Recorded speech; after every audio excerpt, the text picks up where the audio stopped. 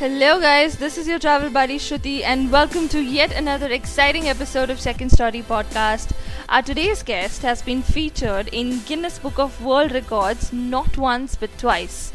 Let us welcome an amazing traveler, Gunnar Goffers, and let us travel the globe through his stories. Hi, Gunnar. Hello, Shruti. Nice to talk to you again. Nice to talk to you too. How are you doing?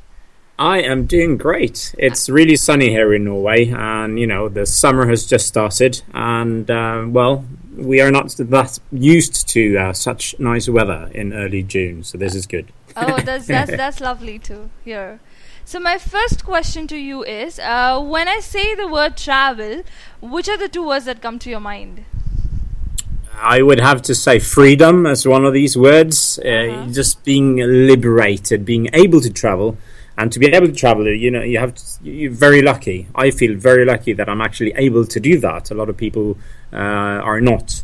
So that's the one thing, and also the feeling of freedom when you're out and you travel.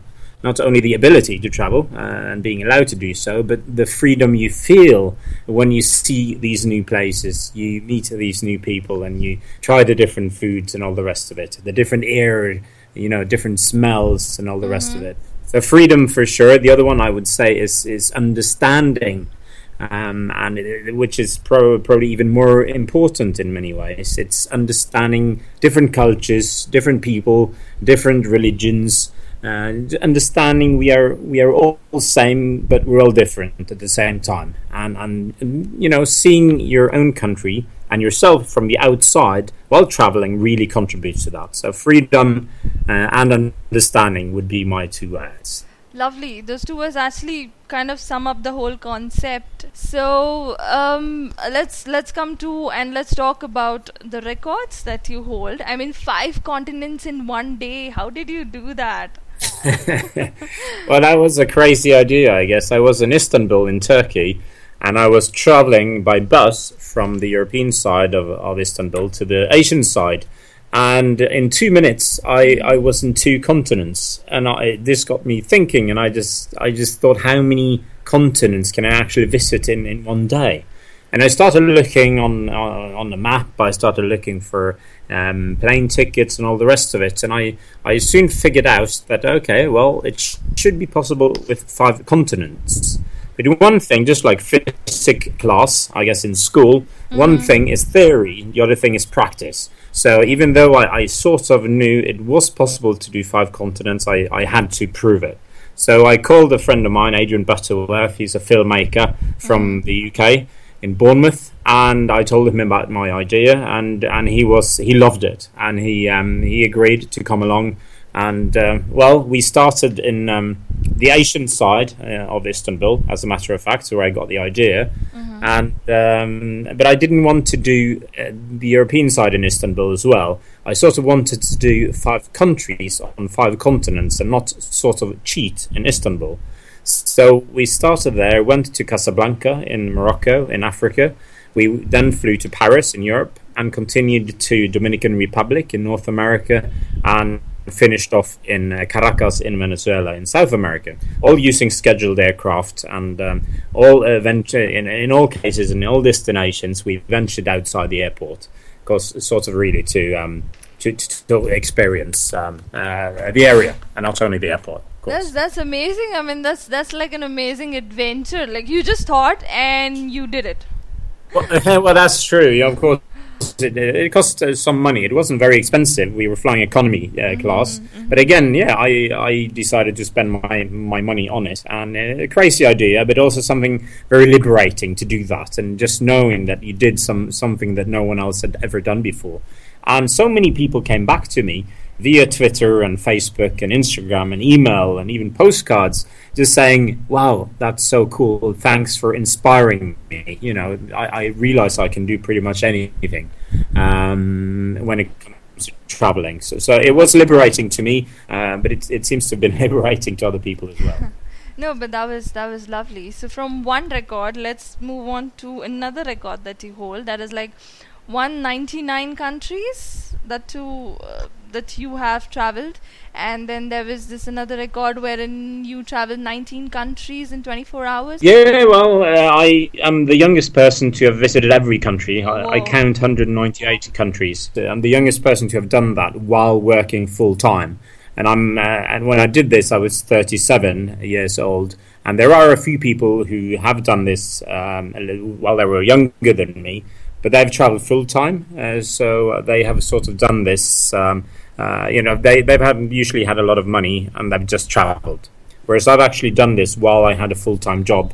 So I had to rely on 5 weeks of holiday in Norway. We have some national days and we have the weekends, of course, and then try to fit it all in. So, but it was just a goal. I sort of knew I had to do it at some point in time. And again, when I get an idea, I like to finalize it, and I finally did this a while back. So how much time did you take to complete the whole journey, like all the countries? Where did you start? When did you start? Well, I guess the first country I visited, I can't even remember. I was only 1 year old, and that was Greece. I was taken there by my parents, but that was my first journey, even though I couldn't really, I didn't decide on it myself. So, I've been to all these countries since 2000, all 198 countries, and I finished this in 2015. I guess in 13 years, I visited every country in the world. So it took all my money, it took all my holidays, most of my weekends, and it probably cost me a few friends and all the rest of it, not being able to hang out with my friends back home as much as I wanted. But at the same time, I met so many incredible people and new friends in new countries, so I that clearly compensated. Lovely, that's nice. So what was your inspiration behind traveling, taking up this thing, going to every country? I think I have to go back quite a few years to find that. I was only 4 years old, and I only had one brother at the time. I now have 3 brothers and 3 sisters. But Øystein, my brother, and me, we were the only one. And my dad, he was working in the Pacific Ocean as a medical doctor on a cruise ship. Mm-hmm. My mom, or our mom, she was home in a small village on the rural west coast of Norway, looking after us. And we couldn't read, being only 4 and my brother was 2. So our dad, he recorded these audio cassette tapes from the ship and from various destinations around the Pacific Ocean, and he told these incredible stories about his adventures, people he encountered in the Philippines, it was in China, it was in Alaska, in Canada, and it was truly incredible. And I just, even being only 4 years old, it made such an impact on me. And I just remember, wow, I want to travel as well. I want to see the world. Even though I was 4 years old, I couldn't quite grasp the concept that our dad was on the other side of the world in a boat. Because our mom, she told us, no, the world is round and he's actually on the other side. And this, for a 4-year-old, that concept didn't make any sense, because that meant he would have to be upside down, of course. So, but it made such an impact. And I think that was what really sort of at least pushed me into traveling. And then later on, when I left Europe, I went to more not interesting, but to me as a European, more interesting countries. And the first countries I visited outside the Western world were India, China, Kyrgyzstan, and Kazakhstan. So those were also the 4 first countries that really made an impact, where things were really, really different to that in Western Europe and North America. And then I decided I'm going to have to visit all the Stan countries, because Kyrgyzstan and Kazakhstan made such an impact on me due to it was so different. And people were so accommodating. They showed great hospitality, and the scenery was incredible. People invited us home for dinner. They showed us around, took us on mountain trips, and all the rest of it. And then I finished this a few years later. I finished visiting all the Stan countries, and I sort of needed another goal. And then I decided to visit every country in the world. That was in 2008, and I finished 5.5 years later. So I guess quite hectic years those, but never regretted any of it.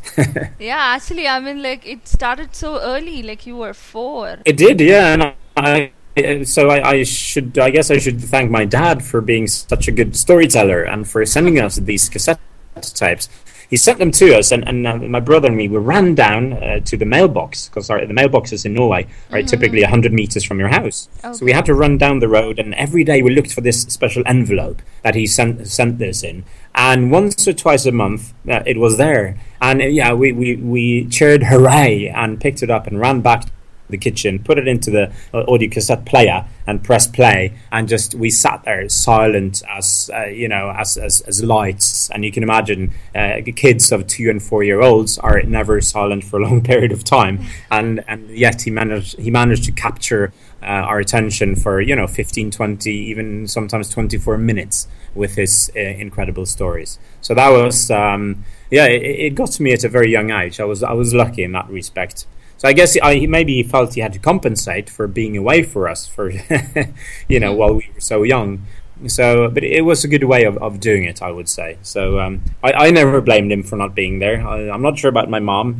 She had to raise us for about 9 months on her own. But still, to me that's meant a lot of inspiration for future travel. Your story, in fact, is quite inspiring, I'm sure, for others and even our listeners. So that's wonderful. Wow. Well, I hope so. Yes, it is. Okay, cool. So let's talk about your book, which has got a very interesting title and which is so totally in sync with what has happened with you, how I ran out of countries. So tell us something about your book. Well, my book is because I've written sort of 21 main chapters, and they are themed chapters. I didn't want to do this geographically. I didn't want to do the countries alphabetically. I mean, that doesn't make sense unless it's a sort of an encyclopedia or something. Mm-hmm. So I themed it. So there is one chapter about amazing food, which I encountered in various countries. There's one chapter on partying. There is one chapter on I think it's called love and marriage, I think. Oh, I almost got married.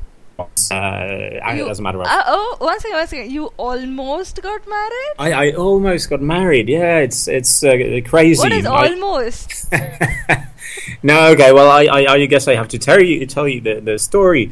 I was traveling a lot to South Korea for work, and I was speaking there at numerous conferences. And one of these conferences was organized by a lovely girl, a local Korean girl. And we got talking, and she was so helpful and funny and all the rest of it. So I have to ask this girl out for coffee. Okay. So I asked her out for coffee, and she declined. And I'm really shy with girls, so this was awful. But I was so far away from home, and I was so I was so attracted to her. So I asked her out for coffee one more time, and she still declined. Okay. But luckily, I passed by her one last time that day, the first day of the conference, and she said, "Okay, well, since you asked 3 times, it's okay." And we got talking. We went out for a coffee. We ended up having a beer, and we kept in touch. And we just started, sending emails and letters, and we chatted and everything. So a few years later, we're still in touch, and I don't know, we just totally fell in love with each other. And I proposed to her, and she accepted. Again, it took me 3 times. Again.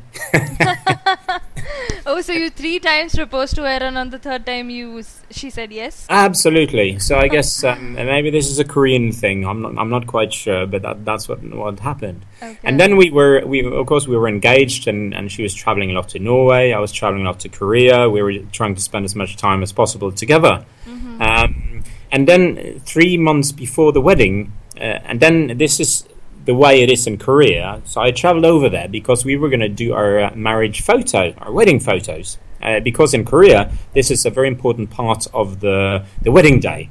You show the guests your wedding photos. So these are actually taken in advance. Mm-hmm. So we took our wedding photos in probably 10 or 12 locations. She had like 3 different dresses on and in different locations. I had 2 tuxedos and a suit, and it was lovely. Both in Seoul, which is a major city, and also just outside in the forest, a nearby river. It was beautiful.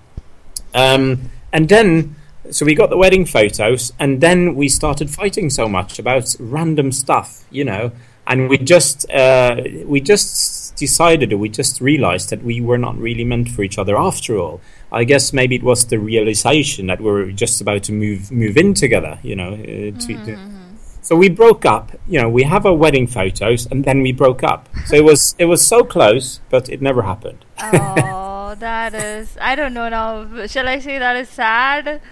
Or that is well, good? it was sad at the time, absolutely. But it's part of life, and it taught me a lot But then about. since you guys were difficult- already fighting, so it's better that it did not work out. Otherwise, you guys would fight again. Well, that's a huge possibility. So maybe it happened for a reason, or maybe that's what it took for us to realize that, hey, if we're fighting before the marriage, come on, it's going to be awful afterwards. So I don't know, but yeah, it was very sad, of course. And this was in 2011, so it's 5 years ago. Oh, so this is like one of the chapters in your book? Well, I said there are 21 theme chapters, and Okay. under every theme chapter, I have one chapter for every country. Okay. So the South Korea chapter is under love and marriage, Okay. and of course some chapters are under other. Some countries are under other theme chapters. So that was about your book.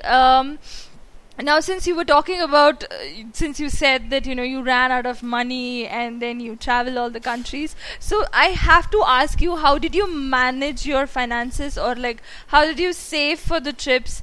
Like, do you have any tips for our listeners or people who want to try traveling to different countries just like you did? Well, first of all, I think traveling isn't necessarily about different countries, and I know a lot of people, they've never been outside their country, and they travel inside their country. It might even be around their own city or region, and I think every person who wants to travel, they should sort of start small. And it's the same if you're talking about football. No one is going to start playing football today and play in the World Cup final in a week or tomorrow. So that's not going to happen. So even traveling is sort of about gaining experience and practicing. And that's a good way of, just realizing, no, I actually like seeing new places, even though it's not far away.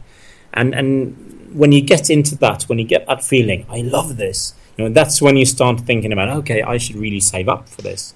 And so it depends on your level of traveling. If you're going to travel to every country, or you're going to travel to 50 countries or 10, or whatever your goal is, you will need some money. You can do it very cheaply. You can hitchhike to many places by car or by boat. You can stay at other people's couches, like Couchsurfing, a big website where you get to stay for free at other people's houses. You can buy food in the marketplaces instead of eating in restaurants. So you don't necessarily need lots of money. But you need determination. And I told you I've spent all my money on traveling, since 2004 or something. And I've never regretted, but I had to forsake a lot of things. I haven't had a car in years. I needed to have a car ages ago. That was a banger. I bought it for $300 or something, and I needed it to get to work. But since I've moved to Oslo, and now live in the capital city of Norway, I live in the middle of town, and I don't need a car. So I don't have a car because that's really expensive here with insurances and road taxes and petrol and all the rest of it. Mm-hmm. So, and I don't have any what should I say, fancy clothing. I don't have any. I don't even know the brands like Prada or Gucci or whatever. I don't care about that. Well, you know the main two, so that's okay. Well, that's true. That I do agree with you on that one. But so I might be committing crimes against fashion, but that's not. I prefer to spend my money in different ways. So I never had a CD collection. Of course, I'd rather spend my money on traveling than buying CDs. So this is sort of the things that I've always used my money for traveling, and that means, of course, in many cases, plane tickets or bus tickets. It's accommodation and it's food. And food. I told you earlier, just trying the different kinds of food in different countries. I don't think you've really traveled until you have tried and sat down properly, preferably with people from the country you're in, and tried various kinds of food. It's such an important part of culture. So did you try out different local cuisines, or do you stick to one specific stuff when you go to places? I try everything. I don't think I've turned down anything. And I've people find this awful, or some people find this awful. But I've tried dog food. No, not dog food. Sorry, dog meat. Very different. I actually haven't tried dog food, but I've tried dog meat. I've tried snake. I've tried guinea pig. Pretty much insects, whatever you are offered. I might not necessarily like it, but I do at least try it. And I've tried worm in South Africa, various kinds of. So which one was your favorite? No, that's a very, very difficult question. I totally love seafood, fresh seafood, and of course you have the huge fish market in Tokyo, for instance. You have a really big fish market in Maputo in Mozambique, in the Pacific Ocean, in Marshall Islands. You have so much fish. So it'd probably be really, a variety of really fresh seafood probably would be my number one. But I also like vegetarian stuff. Lots of amazing vegetarian dishes. In India and elsewhere, and the best steaks in the world are probably in Argentina, even though Japan is not very far behind, and so on. So now I just. I love trying the different tastes. Oh my god, and the favorite one as well, you answered so many cuisines in so many places. So definitely you like trying a lot of stuff. Cool. Let's come to the travel stories and tell me, out of all the travel stories that you had, which one's your favorite? Well, there are so many. It's very difficult to pick a favorite, but the story I probably tell the most is from Turkmenistan. And we drove in by taxi from Iran. We walked across the border. And Turkmenistan is one of 3 countries in the world where you need a visa to enter as a tourist. Not a visa, you need a tour guide. Of course, you need a visa in many countries, where you need a tour guide to enter as a tourist. So this huge man, 2 meters and 5 centimeters tall, with incredibly big hands, were standing on the border welcoming us after we went through passport control and had our visa stamped and everything. And he said, just hello, welcome to Turkmenistan. My name is Oleg. I said, hello, Oleg, how are you? So why are you in Turkmenistan? Are you here for drink or for girls? and we said, wow, okay, that came out of the blue. And what did you say, girls? No, so I told him, no, but Oleg, and we all 4 of us had girlfriends at the time. Oh, okay. So I told Oleg, I'm sure we're gonna have some drinks, okay. But we all have girlfriends, and he replied, so. So clearly, that was not a problem, and he could tell lots of tales of people coming from Iran because as you know, it's quite strict there with regards to how you can behave between the genders, unless you're married, of course. Oh, okay. But I tried to be diplomatic, so I told, but I asked Oleg, but Oleg, do you not believe in love? And whereupon he responded, love was invented by the French. The French were too cheap to pay for prostitutes. Oh my god, okay. So, this is the first person we meet in a country, and this is how we are greeted. And it was just like, wow, okay, this is really crazy. This is very special. Of course, we were then taken into Ashgabat, the capital. We picked up a lot of food in a market because we're going out into the Karakum Desert, where you have the gate to hell. It's sort of a big crater, 70 meters across, where a gas is burning in the bottom.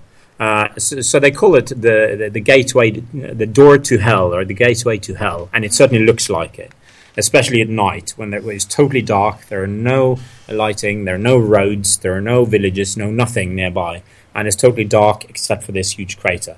So that's where we're going. So of course we had to buy a lot of food and drinks and everything before driving out there in 4-wheel drive vehicles, okay, to witness this and to stay overnight in the Karakum Desert.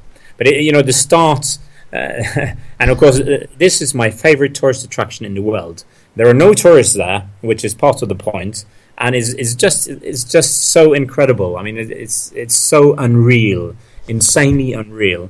So it's definitely one of my top picks for a tourist attraction.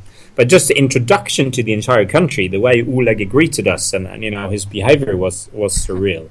So I guess that's one of the stories I've told quite a few times. Well, yeah, of course, I'm sure. It was very funny and very interesting as well. So were you accompanied by your girlfriend that time when you went there? No, then there were four of us, and my brother and two friends. Oh, So okay. there were only four guys. Oh, so do you always travel with some company? Like throughout No, the I don't, and it's a little bit difficult if I ask people, and so would you like to come traveling with me? And say, yeah, of course I would like to. Where are we going? And if I answer Somalia, they come up with all sorts of excuses, or some other war-ridden country, Syria or Afghanistan. So it's a little bit difficult to get people to join to some countries, and I also love traveling on my own. So I think I've done. It's about half the countries I've traveled with someone. It's been some ex-girlfriends, it's been my brother, it's been some of my other siblings, it's been friends, it's been colleagues. So it all depends. But I also love the freedom. I love just your thoughts can really wander, and you can really just really take in everything you see and everything you experience when you travel alone. And you don't have to make any compromises. And I mean, sometimes compromises can be really good, and they will make you see a lot of stuff you wouldn't otherwise never see. But it's also good to sometimes just be the boss yourself. 100% of the time, you decide what to do, where to go, and so on. So and again, it's probably the best way of getting in touch with people when you're out traveling, because if there are two or more of you, you've made this little clique, you made this little group or gang. And it might be more difficult to sort of enter this gang, whether it's only two or three or four or however many, by an outsider, whether it's a fellow traveler or it's a local person. Oh, so has it ever happened that when you went solo somewhere and then you made a group out there, like met new people and friends? Yeah, it has happened, and on several occasions. And I mean, you usually get in touch with people, nevertheless. Fellow travelers that I met a lot of times, also met, of course, local people. I've been invited to weddings, I've been invited to dinners, I've been invited to lunch or walks or you name it. But sometimes it might be a little bit more difficult but I mean, as long as you are alone, you are usually the one being approached, especially by local people. Exactly. If you're traveling with someone and you are the foreigners, it might then be more difficult to get to know like a single person or just one person on the street, or at least this is my experience, but this can vary a lot from person to person, I'm sure.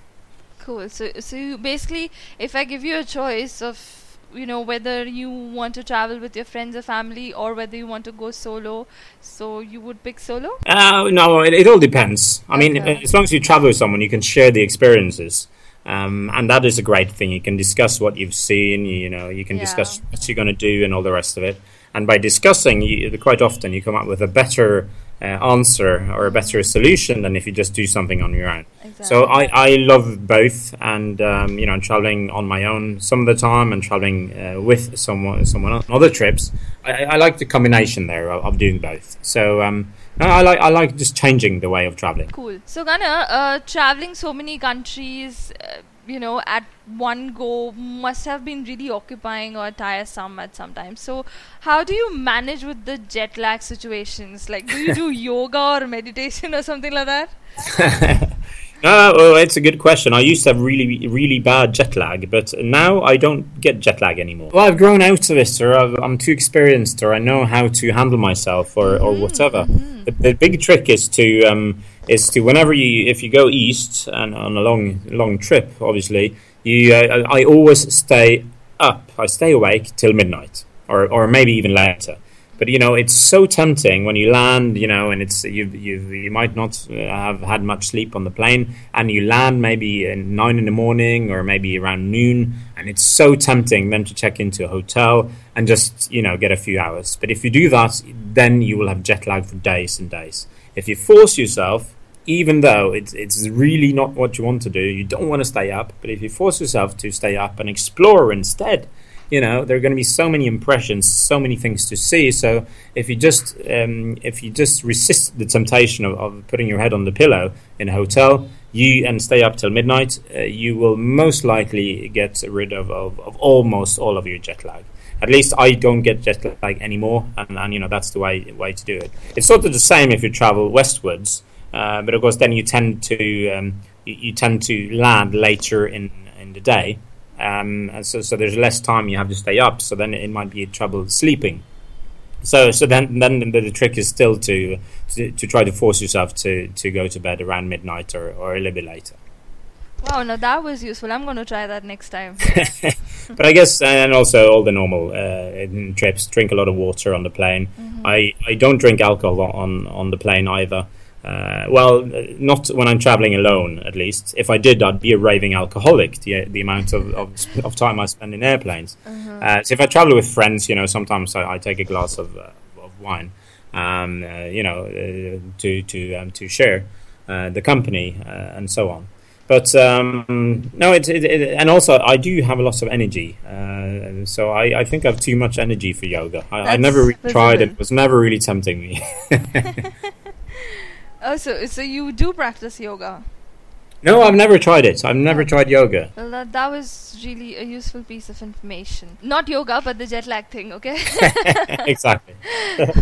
So how do you manage packing for trips? Like, do you buy stuff along the way? Or do you have any kind of hacks for travelers to pack light or something like that? I always travel with hand luggage only. I never check in luggage, and there are many reasons for that. First of all, I like to be much as flexible as possible. I don't like to have this huge piece of suitcase that I drag along. First of all, everybody can see I'm a tourist. I can't just jump on a motorbike or rent a bike or whatever, or hop on a bus. There might not be space for this huge piece of carry bag. Second of all, it's more environmentally friendly. I am also from one of the most expensive countries in the world, so why the hell would I buy a lot of stuff and take it with me to some country where I could probably buy it cheaper anyway, and renew my wardrobe and all the rest of it. So of course I do pack some extra pieces, underwear and t-shirts and whatever, but I also pack washing powder. So I'd rather wash or buy something new than carry a lot of this stuff with me. And it's all about the freedom again, being able to do whatever I want, and not having 20 or 30 or 40 kilos of stuff that I probably don't even need. Sort of slow me down. So that other than that, I always carry a couple of pens. And an old-fashioned notebook, a paper notebook, and there's so many situations where you have to fill in forms. You meet someone, you have to exchange addresses or phone numbers. You need to write down the address of your hotel or an address where you're meeting someone, or you name it. And there's another thing I always do before I travel. I always print out all my booking numbers, all addresses I'm going to, whether it's hotels or museums or whatever else. And some airports won't even let you in to the airport unless you have this booking number available. And of course, you can say, you can put it on your smartphone or your tablet or whatever. But I'm not going to. First of all, if I'm flashing a smartphone to maybe a taxi driver, that smartphone is probably worth his yearly wage times 2 or 3. That's just going to make it pretty certain that I'm definitely being ripped off on my journey. I have to pay several times the price. And of course, if I'm flashing quite an expensive piece of equipment like that, the criminals will take notice. It's a big risk that I'm actually being robbed, and they're taking my phone away from me. And of course, it's not. If I lose my phone, it's as long as I don't lose my arm, or I lose my life, which is of course much worse, or I bodily harm. It's still rather inconvenient. I have all my numbers, all my contacts, and all the rest of it there. So what I rather do, I have everything, all of this on a piece of paper. And pieces of paper, pieces of paper, they don't run out of battery either. So it's sort of I always do this, and then you need the adapters. I always have a sewing kit with me in case of something I need to fix, a garment. So I guess it's pretty much, and all my liquids, my toiletries, I always have them in small bottles. I mean, I'm not going to use a big bottle on a trip anyway, and if I do, I just refill it or I buy some extra. And it's also to do with checking in airports and not being allowed to have a lot of liquid and all the rest of it.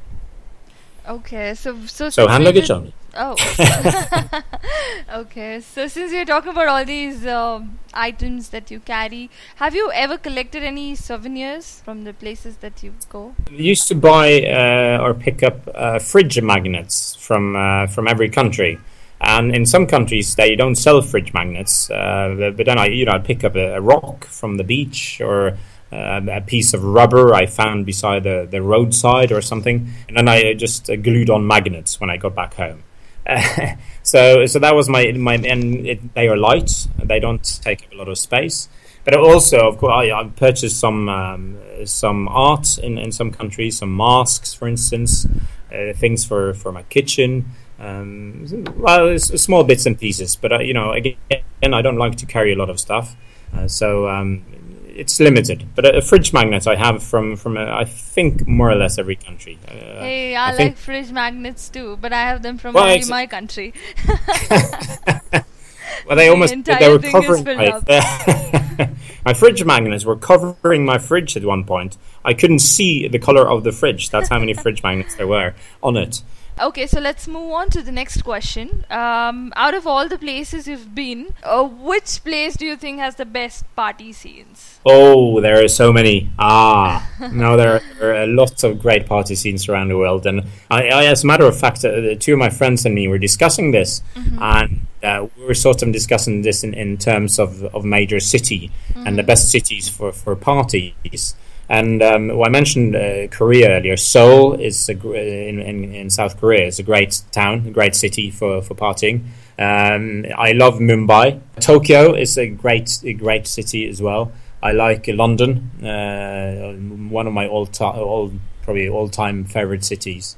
You have Auckland in New Zealand is another one. And I could go on and on, but there are lots of really cool cities. Istanbul as well. I mentioned Istanbul earlier. Yeah. Again, and it's of course divided. And the party scene in Asia and the party scene in Europe, they're quite different, and which is part of the attraction. It's a different atmosphere in the two sides. So like when you party, it's like completely like you have a lot of beer and then go on the dance floor and dance, or is it like you meet new people and try to connect and all? How is this? Well, actually, me on the dance floor is a total disaster. So that should never happen. So the bouncers tend to take me away from the dance floor if I ever venture. That's how bad. Bad? It's awful. It's awful. People have almost people blindfold themselves when I enter the dance floor. It's awful. So no, so sometimes I still it has happened. I've been on the dance floor, but I'm an awful dancer. Even though I'm having fun, no one else is having fun. So I tend to prefer to have some drinks, to talk to my friends if I know people there, or to talk to new people. So it's more about just chilling, having a good time, relaxing, and getting to meet new people or getting to know better people I know from before. That's what parties are all about, memories. Absolutely, I totally agree. Cool. So, any interesting airport story you have that you would like to share, since traveling consists of so many visits to airports? There has definitely been a lot of airports. I think I'm not quite sure. I think I've been to almost 400 airports around the world. Whoa. Okay. And but one stand out, or two stand out actually. One is Nauru in the Pacific. It's the least visited country in the world. They only have less than 200 tourists every year. So when I came in there, I landed. Of course, I only had hand luggage, as always. So I walked. I didn't have to wait for my luggage. Everybody else had to wait for theirs. And I just walked out and through customs. and I'd called them because I was too late to get a visa, and I'd called them, or the airline had called them on my behalf and asked if it was okay I could get a visa on arrival, and they reluctantly agreed to give me a visa on arrival, luckily.